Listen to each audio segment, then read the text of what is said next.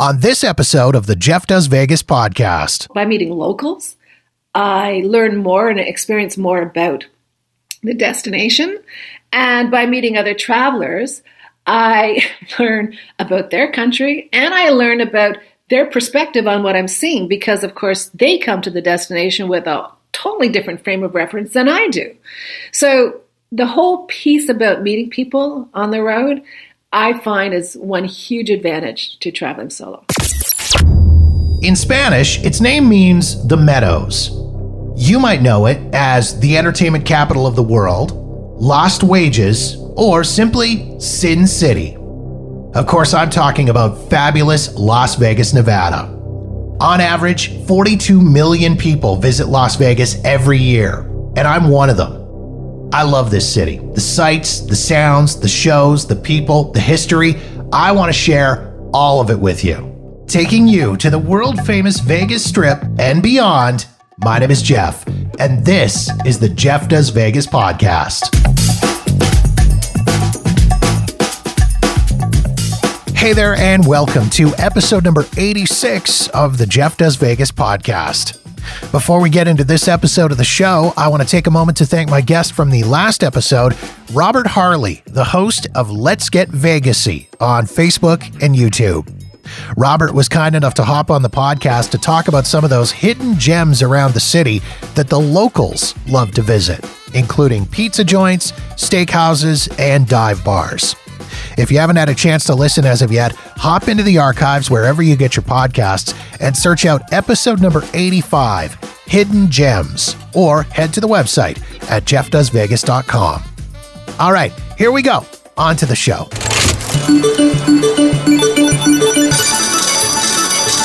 I do a lot of solo traveling, particularly to Las Vegas, but I've also done solo trips to other cities, including Toronto, Seattle, and Los Angeles. People often ask me what the appeal is of traveling solo. Don't I get lonely or bored? Do I ever worry about my safety? What does my wife think about me going on all these solo trips? The answers to those questions are, in order, no, and she's fine with it since I'm usually doing stuff she has no desire to do.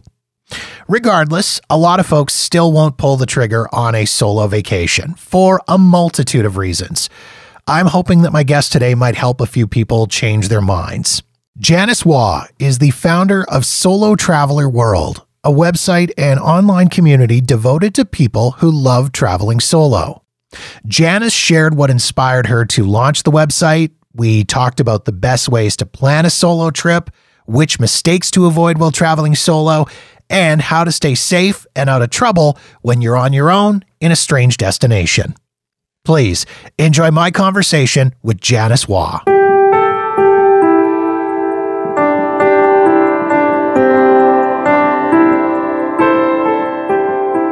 It comes out of a sad story, quite genuinely. My husband passed away when I was 49, and we had been great travelers. I had been a traveler my entire life. At 15, I went on my first trip, and I never traveled with my parents again until my mother turned 80, and she paid for us all to go. So I was a traveler. My husband was a traveler. We got together, and we traveled as a couple. We traveled with kids. Our longest trip was 10 months. We took kids out of school. And then about 3-4 years after that long trip, he passed away. And, that's the grieving is a rough road. And it was kind of an up and down journey. And about 2 years after he passed, it was a February, like more or less like this day in February on a Saturday. And I'm sitting on the couch and going, I could feel myself falling into the grief again. And I was like, no, this is not going to happen again. I've got to stop this. And I literally said, I guess I'm traveling solo. And as a writer, I picked up my computer, and which was, of course, beside me. Of course. And Googled it. And the first thing that came up was a really spammy site. And I thought, no, I think I'll do this. I think I'll offer something that's more of a personal perspective. And I actually started it the next day. That was 2009. Really? Yeah. So I wasn't publishing the next day, but I knew nothing about blogging nor social media or anything. So I had to figure out a lot of things. The site actually launched at the end of April, but pretty fast turnaround. No kidding. And I mean, at that point too, social media was really just in its infancy. Yeah. Yeah. If you said you were on Twitter, people would respond like, who wants to know what you had for breakfast? Right? That was always their response. So, it was early days. And so you mentioned that you and your husband were quite frequent travelers. Were you a solo traveler prior to his passing away, or was solo travel something that came out of that situation? Well, I had traveled solo a few times, like in my 20s.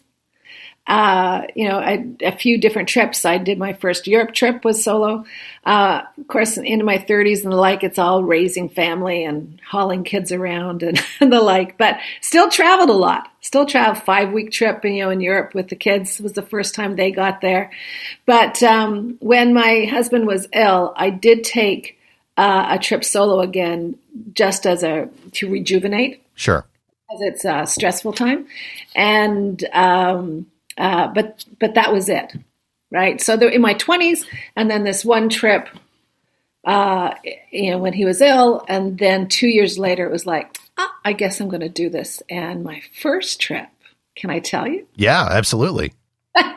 My first trip after I started the blog was a trip that I'd wanted to do with my son. And we were excited about the idea. But ultimately, he really didn't want to travel with his mother. Of course.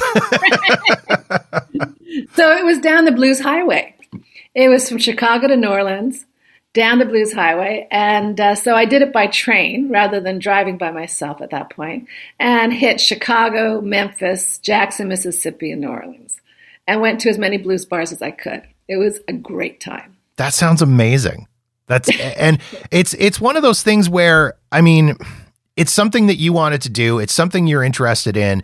And this kind of leads into our discussion about solo travel is when you're doing something that maybe just you are interested in, you don't necessarily want to feel like you're dragging people or someone else around to maybe something that they might not necessarily be either interested in at all or as interested in as you, which can then affect your enjoyment.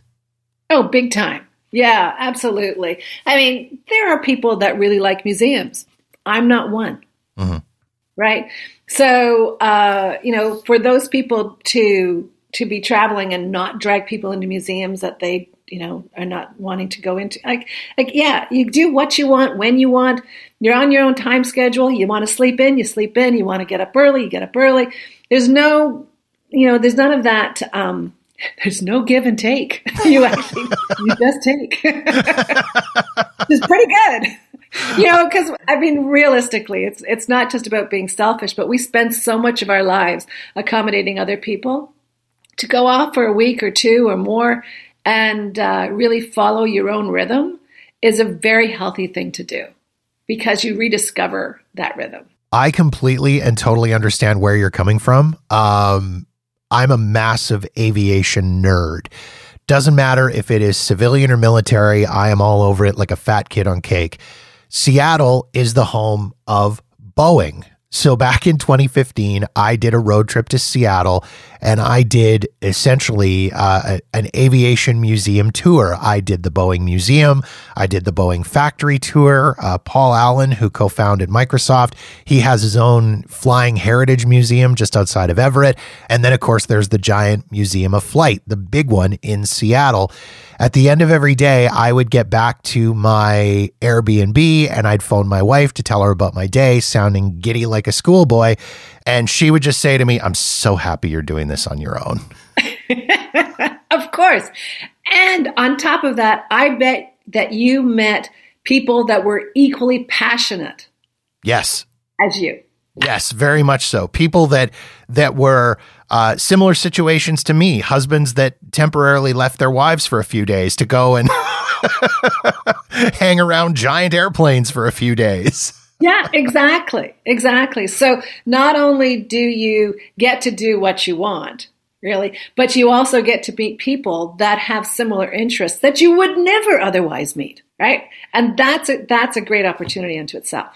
Well, and something I think that people need to take into consideration when they are planning a solo trip, and this is something I'd love to get your thoughts on, because whenever I have people ask me about solo vacations, I always say, okay, there's two big questions you need to ask yourself. Question number one, do I enjoy my own company? Because there are people who don't. There are people that don't like being alone. And number two, when I do travel, am I the responsible one in the group of travelers?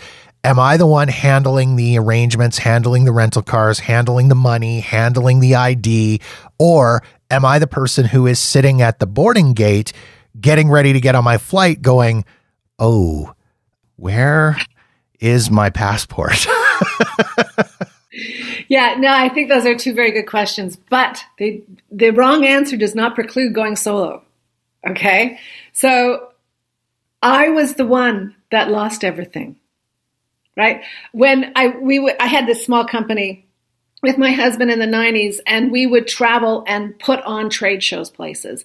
And they would, the staff would take my passport, would take anything of importance from me to ensure that it made it to its destination and that I did as well. Okay? So I am very much that person that was not in charge of everything. However, there was one time that, yes, I put my passport on a conveyor belt that was going the wrong place. But other than that, I've not. Oh no, there was a second time. But anyways, but other than that, I have learned to put things in the same place every time. And so it's not that you can't learn these things. It's just sometimes, you don't choose to learn those things. So that part of it, I think you can still travel solo. Just be mindful of where you're going and how you're going. You might want to simplify things. Right. And the other part about not really being happy with your own company, I think that it's something that by going solo you can discover that you actually are. And I think that that's a very healthy thing to do, because ultimately there will be times in life, like when my husband died, right? And my kids were, the youngest was 16, and again, building into their own life. They're pretty well out the door, right? I had to be comfortable with my own company. And it was a new thing for me. Ultimately, we're all going to be in that situation at some point in time. And so learning to be happy with yourself alone is a healthy thing, because also, as you do so, you learn a lot about yourself. Mm-hmm. And you hit a little bit earlier on some of the advantages of traveling solo, in that, you're not responsible to anybody else. You're not having to worry about dragging other people along or dealing with that whole issue. What are some of the other advantages of doing solo travel as opposed to traveling with a buddy or traveling with a significant other or traveling with a group of friends? Well, the big thing for me, the piece that I like the most, is that you meet more people along the way. So what happens is that you meet more locals and you meet more travelers because you're by yourself. If you're traveling with someone, whether one person or a bunch, you are focused on that person, and you are creating a barrier for people to walk in. Whereas if you are by yourself, you have left a lot of space for people to walk in, to help you, to chat, whatever. And so as a result, I meet more people traveling by myself, and by meeting people, by meeting locals, I learn more and experience more about the destination. And by meeting other travelers, I learn about their country, and I learn about their perspective on what I'm seeing, because, of course, they come to the destination with a totally different frame of reference than I do. So the whole piece about meeting people on the road, I find is one huge advantage to traveling solo. I have met some of the most interesting and random people from all over the place when I've been traveling solo, whether it's been sitting at the bar or sitting in a slot machine or sitting down eating my dinner at the bar at a restaurant.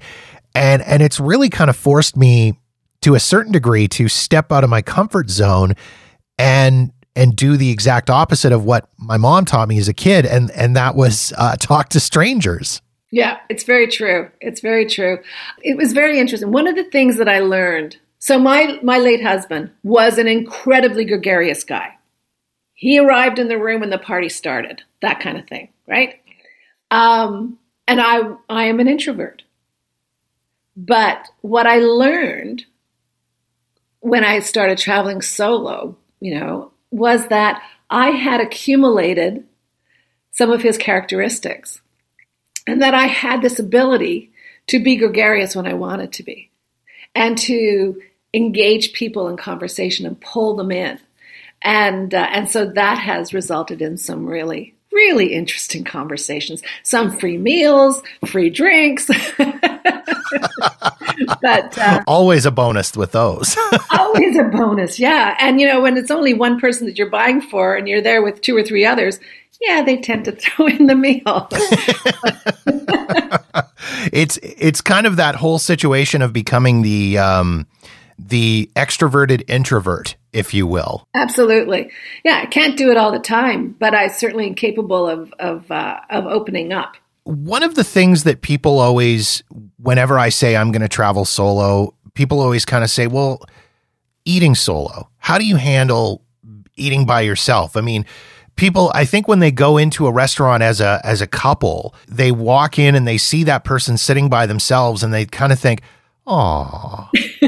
And I've always said, no, there's like a million advantages to being solo and going out to eat.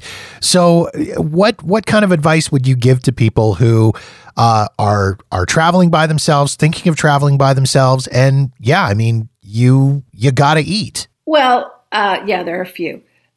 First off, it depends upon what kind of person you are and whether you're really into fine dining and restaurants and things of that nature, or whether you're really food is sustenance, and that's what the deal is.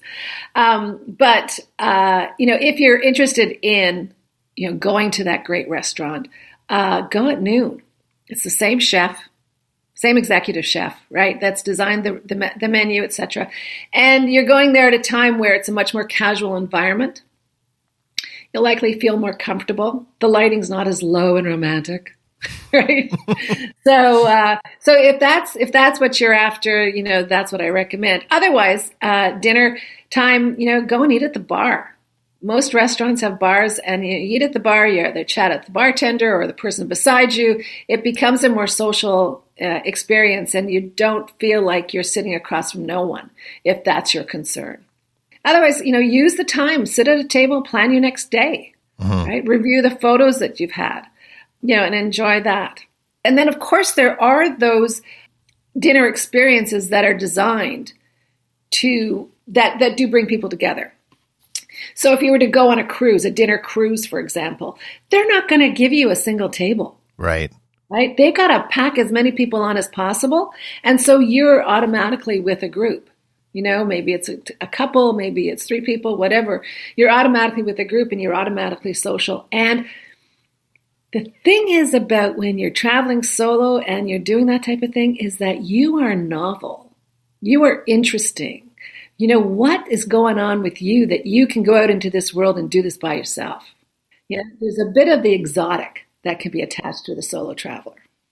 I love that you bring up the idea of going out to a fancy restaurant and eating at lunch as opposed to eating at dinner with the romantic lighting. One of the weirdest experiences I ever had was at a restaurant, and it wasn't weird, but just it felt weird, was at one of the restaurants in Vegas. I really wanted to go out for a steak, so I went out and I sat at a table because I didn't necessarily want to sit at the bar.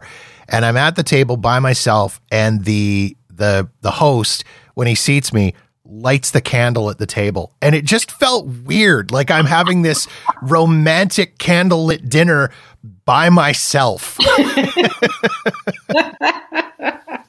It was one of those weird things that just kind of stuck in your head. And I thought, next time I'm sitting at the bar. But I do love the idea of sitting at the bar. I've always found there's tons of advantages to it. I mean, you tend to get seated faster. There's no lines. You're in and out quicker. And as you say, you do tend to meet some really interesting people, whether it's, as you say, the bartender or other patrons. No, exactly. And, almost everywhere in the world, there are people that are traveling for business and they're going by themselves, right? So for them to have someone to talk to, they love it. Yeah. Yeah. Safety always seems to be one of the big concerns that people have when you talk to them about traveling solo. And I guess maybe it's that whole idea of safety in numbers. You're more likely to be safer if you're with another person. What are some of the tips that you give to people when they ask about solo traveling and safety? Well, I kind of have a priority of things. I mean, your first concern is yourself, right? The second concern is your documents, then your money, and then your stuff, right? Because in terms of order of priority, in terms of what can be replaced and what can't. Sure. Your stuff can be replaced, your money, then your documents, then you. So I think that it's really important to think in those terms. There are like a zillion tips of things that one can do. Make sure you carry the card of your hotel or wherever you're staying. Be aware of your surroundings, follow your instincts, all of those kind of things. But I think, a couple of the fundamentals that I think are really important is to stay in a public place. Sometimes when you meet people, you are encouraged to, head off. There's a party going on over here. Come on and join us. And it's like, no, I don't think that's a good idea, right? Because public is safer than private. You do have the norms that go on in a public place. If something is going wrong, you can yell, you can scream, whatever, right? So I think that that's just a really important fundamental of safety. And another is to use other people in your safety. So if you are uncertain about something, to look around and find the person that you want to help you in the situation. So I remember coming out of a show in New York City, and in New York City, I got turned around, and all I needed to do was I just need to know where the park is, and I don't know where the park is because once I know that, I know which is up and down, right? Yeah. And so I looked around, and I saw a couple with a teenager, right? A family is probably going to be safer than going up to an individual, right? So, and in you going up to them, the chances of you going to the wrong person are much lower than the chances of a wrong person coming to you, right? So it's just, engage other people in your safety. And then another fundamental is that if you're being bothered by someone, right, be prepared to be rude. It's not my inclination, but one must need to be prepared to be rude. I was in a train station in India, and this guy was kept on coming up. I will help you, madame. I will help you. Da, da, da. And I said in my most dismissive voice, or not dismissive, terrified. I don't know what it was, but it was like, my brother does not allow me to speak to strange men. And he was gone. Right? So, as opposed to, no, thank you. No, thank you. Right? None of that. Just deal with it. Yeah. So, so there are some fundamentals, but there are also lots and lots of tips.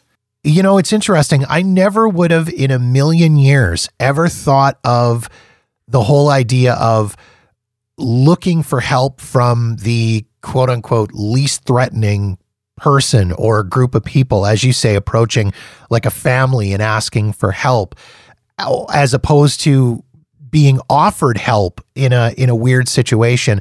My wife and I had something happen to us a few years ago when we were in Dublin. We were in Ireland, and we were taking the bus to go to the train station, and the bus stopped well short of where we were expecting it to be. There was construction and all kinds of road closures and stuff. And the driver came on in his cheery Irish accent and said, "End of the line, everybody off." And my wife and I kind of looked at each other with this look of panic. And a gentleman came over and asked us, "Well, where are you going? Where do you need to get to?" And we said, "We're going to the train station." And he said, "Oh, follow me, no problem." And like idiots, we did. And as we're walking, in my head, I start thinking, because I'm a worst case scenarioist, anybody who knows me well knows this, I start thinking, oh my God, we are absolutely 100% getting mugged here. Now, that didn't happen. We didn't get dragged off to an alley and robbed or anything like that. He was a lovely gentleman who did take us to the train station and explained the routes and all that kind of stuff. But looking back on it now, that could have gone very badly for us. Yeah, I think, the majority of people are good. Mm-hmm. And I think that we need to trust that. But, when you're traveling solo and when I'm asked, I do suggest that you make the choice rather than letting someone else choose you. Because if you're looking vulnerable and there happens to be someone around that is looking for someone vulnerable, for example, at a train station, right? Mm-hmm. And there are people that lurk train stations. It's not the best time to be looking vulnerable and letting someone else choose you. Mm-hmm. So you make the choice. One of the safety tips that I've heard and I've seen posted in various places is the whole idea of trying to avoid standing out. Don't dress like a tourist. Don't walk around carrying a map. Are those still, particularly for solo travelers, are those still valid pieces of advice? I do it. Yeah. It's pretty hard to, don't dress like a tourist. What does that mean? And yes, I get a map out every once in a while, or I follow, Google Maps on my phone or whatever. You're looking you look like a tourist, but I've never had any problems with that. And I think it also depends on where you are and whether you're in a public place again. Sure. Right. So if it's at night and there's no one around and you're doing that, oh no, I'd be just, walking with great authority and walking right into the closest hotel I found. Mm-hmm. Right. But if it's the middle of the day and, you're in the middle of, in a high street in London, what's it going to do? I like your point about walking with authority and looking like you know where you're going. And if you have to, popping into a hotel to, or somewhere safe to just kind of reset the situation. I had something similar to that happen to me last year, downtown Los Angeles. I made the decision to, following an event, walk from the event to my hotel, not really realizing exactly how far it was. And along the way, kind of got a little bit skeeved out, a little bit weirded out by the situation, and thought, no, you know what? I popped into a hotel and ordered an Uber. It was like a $5 Uber ride, but it was probably the best decision that I ever made. And I think some of that comes back to the discussion or the point about trusting your instincts. If your spidey sense starts tingling, just reset the situation for yourself.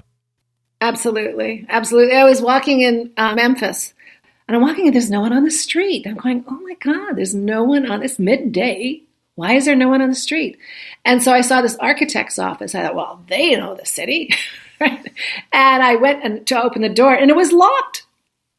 And there were people inside. So I knocked and they let me in and I said what I was doing and where I was going. And they said, oh, it's only 10 minutes away. It's all safe from here on. Right? So there are so many ways that you can engage people in your safety, just sometimes for reassurance. Sure. Or sometimes like you did was like, no, it's better just to hop in an Uber. And this is another thing too, when you're by yourself to ask the people, ask the locals. I have no problem walking up to a concierge at a hotel desk, no matter what city I'm in, and saying, okay, this is where I'm going. I'm thinking of walking. And if they get that look on their face of, I know, okay, I'm not going to walk. I'm going to find an alternate way to get there. Or I just jokingly ask, how stabby is the neighborhood? I've never used that one before. That's incredible. So again, don't be afraid to talk to the hotel concierge and ask for help. That's what they're there for. That's what they're being paid for. That's right. And any hotel. And that's the important thing. So I arrived in Tokyo, took the train from the airport, arrived at the train station. I was staying at a hostel then. And the hostel I knew was only like maybe a 15-minute walk, 20-minute walk. But God, I couldn't figure out which way was up, right? And right beside the train station was a Shangri-La hotel. So this is a pretty high-end hotel. I walk in there with a backpack on my back and a little day pack on my front into this fancy hotel. And they treated me as if I was any other guest, right? And they said, we think that you should take, with all that you're carrying, we think that you should take a taxi. And she called the concierge or the doorman or whomever, right? And arranged for me to get a taxi and put me in the elevator down to the level where the taxis were coming, and off I went. You don't even have to be in the hotel, right? Stay in the hotel, nor do you even have to look like you should belong there. And people will help you. So I guess that kind of leads nicely into my next question then. What are some of the other big mistakes that you see people making as solo travelers? Well, I think, one of them is just not really having a sense of where you are. I think it's really important to study a city map before you go somewhere so that you get a sense of what's up and what's down. Mm-hmm. Because then if you can get your sense of direction, even if it requires asking someone where the park is, right? It bodes well for you to be navigating the city, mm-hmm. right? Which you're probably going to do a lot on foot, because if you're traveling, you walk so that you can actually appreciate the local environment, the local atmosphere, right? So I think that that's really important. Arriving in the dark at your new destination, so that you get to your hotel and it's night, and say you get there and it's like, whoa, this is a hotel I will not stay in.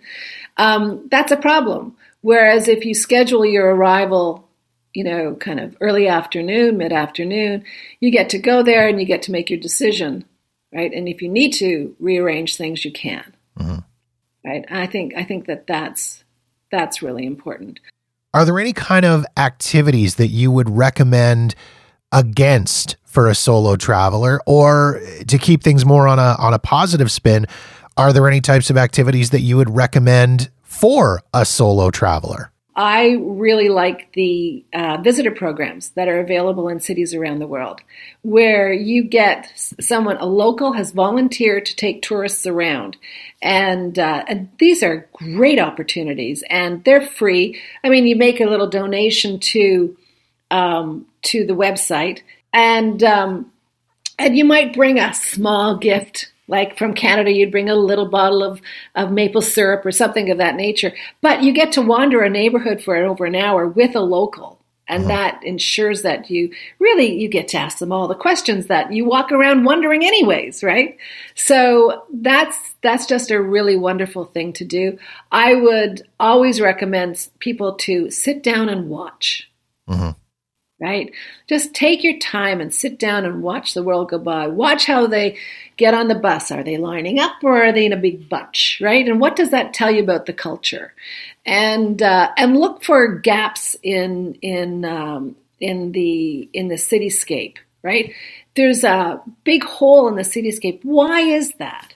Right? I was in one town in northern Germany, and this street had like all these missings. It was a street that was well bombed out, and it's not an affluent city. And this is from World War II, right?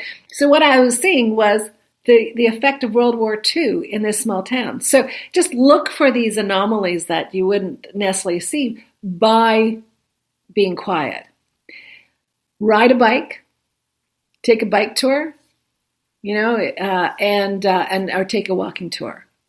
Bus tours, they're okay, but they move too quickly. When you're experiencing a place at the pace of your feet or the pace of a bike, you are going to get a better handle on what it's like.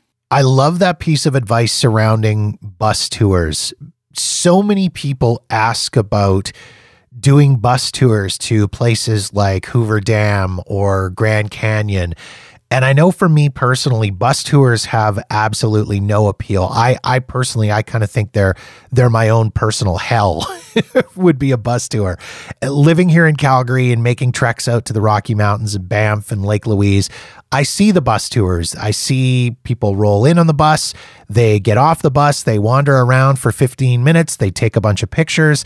Then they get back on the bus and they disappear. My mind, that is no way to take in some of these sites. If you're on your own, particularly, and you want to check out spots like Hoover Dam or Grand Canyon, which in the big scheme of things are really not that far away from Las Vegas, rent a car for the day. Absolutely. And when you're talking about Vegas, right, if you want to get to the Grand Canyon, rent a car, book one night overnight in a hotel, and go to the North Rim. Mm-hmm. Don't go to the South, because that's where all the buses go. Yeah. Right? Go to the North Rim and drive by a couple of the other parks en route. Right? Because it's spectacular there. Yeah, it is. My wife and I actually did a drive from Vegas to the Grand Canyon and around Arizona last fall, and it was absolutely breathtaking. The only thing more breathtaking than the canyon itself were all the idiots who climb on the edge of the rocks to do yoga or pose for Instagram photos. That absolutely just drove me nuts and just had me on edge the whole time. Yeah, on that one. Janice, if people want to search out Solo Traveler World online as far as social media and the website, which by the way is an amazing website with tons of great information on there. I highly recommend people go and check it out.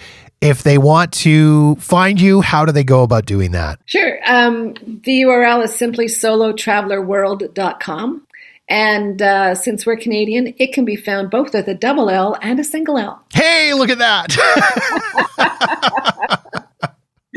On Instagram, we're Solo Traveler. Twitter, we're Solo Traveler. On Facebook, we are the Solo Travel Society. So kind of went off brand there to make it more sense of ownership amongst the people that are participating there. And there are about 260,000 people there. So it's very dynamic. There's lots of activity every day, lots of sharing of information there every day. Awesome. Again, I highly recommend people check out the website, check out the social media. There is just a cavalcade of information on there. And if you've ever debated on doing a solo trip and you are too scared, too nervous, don't know where to begin, it's a great community on the website and social media that are going to help you out with that and encourage you to do so. Janice, thank you again for taking time to jump on the podcast and have a chat today. Really appreciate it. Thank you. This was great fun.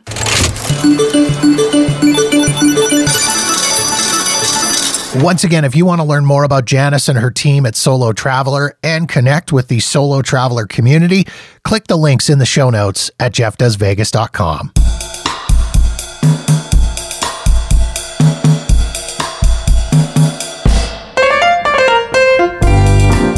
And that wraps up another episode of the podcast. If you've got feedback on this episode of the show, or any other episode for that matter, or if you've got suggestions for ideas and topics you'd like me to cover on the podcast, please feel free to reach out to me via Facebook, Twitter, or Instagram at JeffDoesVegas. You can also drop me an email directly at jeff@jeffdoesvegas.com. In the meantime, thank you so much for checking out the show. Be sure to subscribe for free wherever you get your podcasts so you'll know the moment new episodes are available. And don't forget to visit jeffdoesvegas.com for past episodes and show notes. My name is Jeff, and this has been episode number 86 of the Jeff Does Vegas podcast.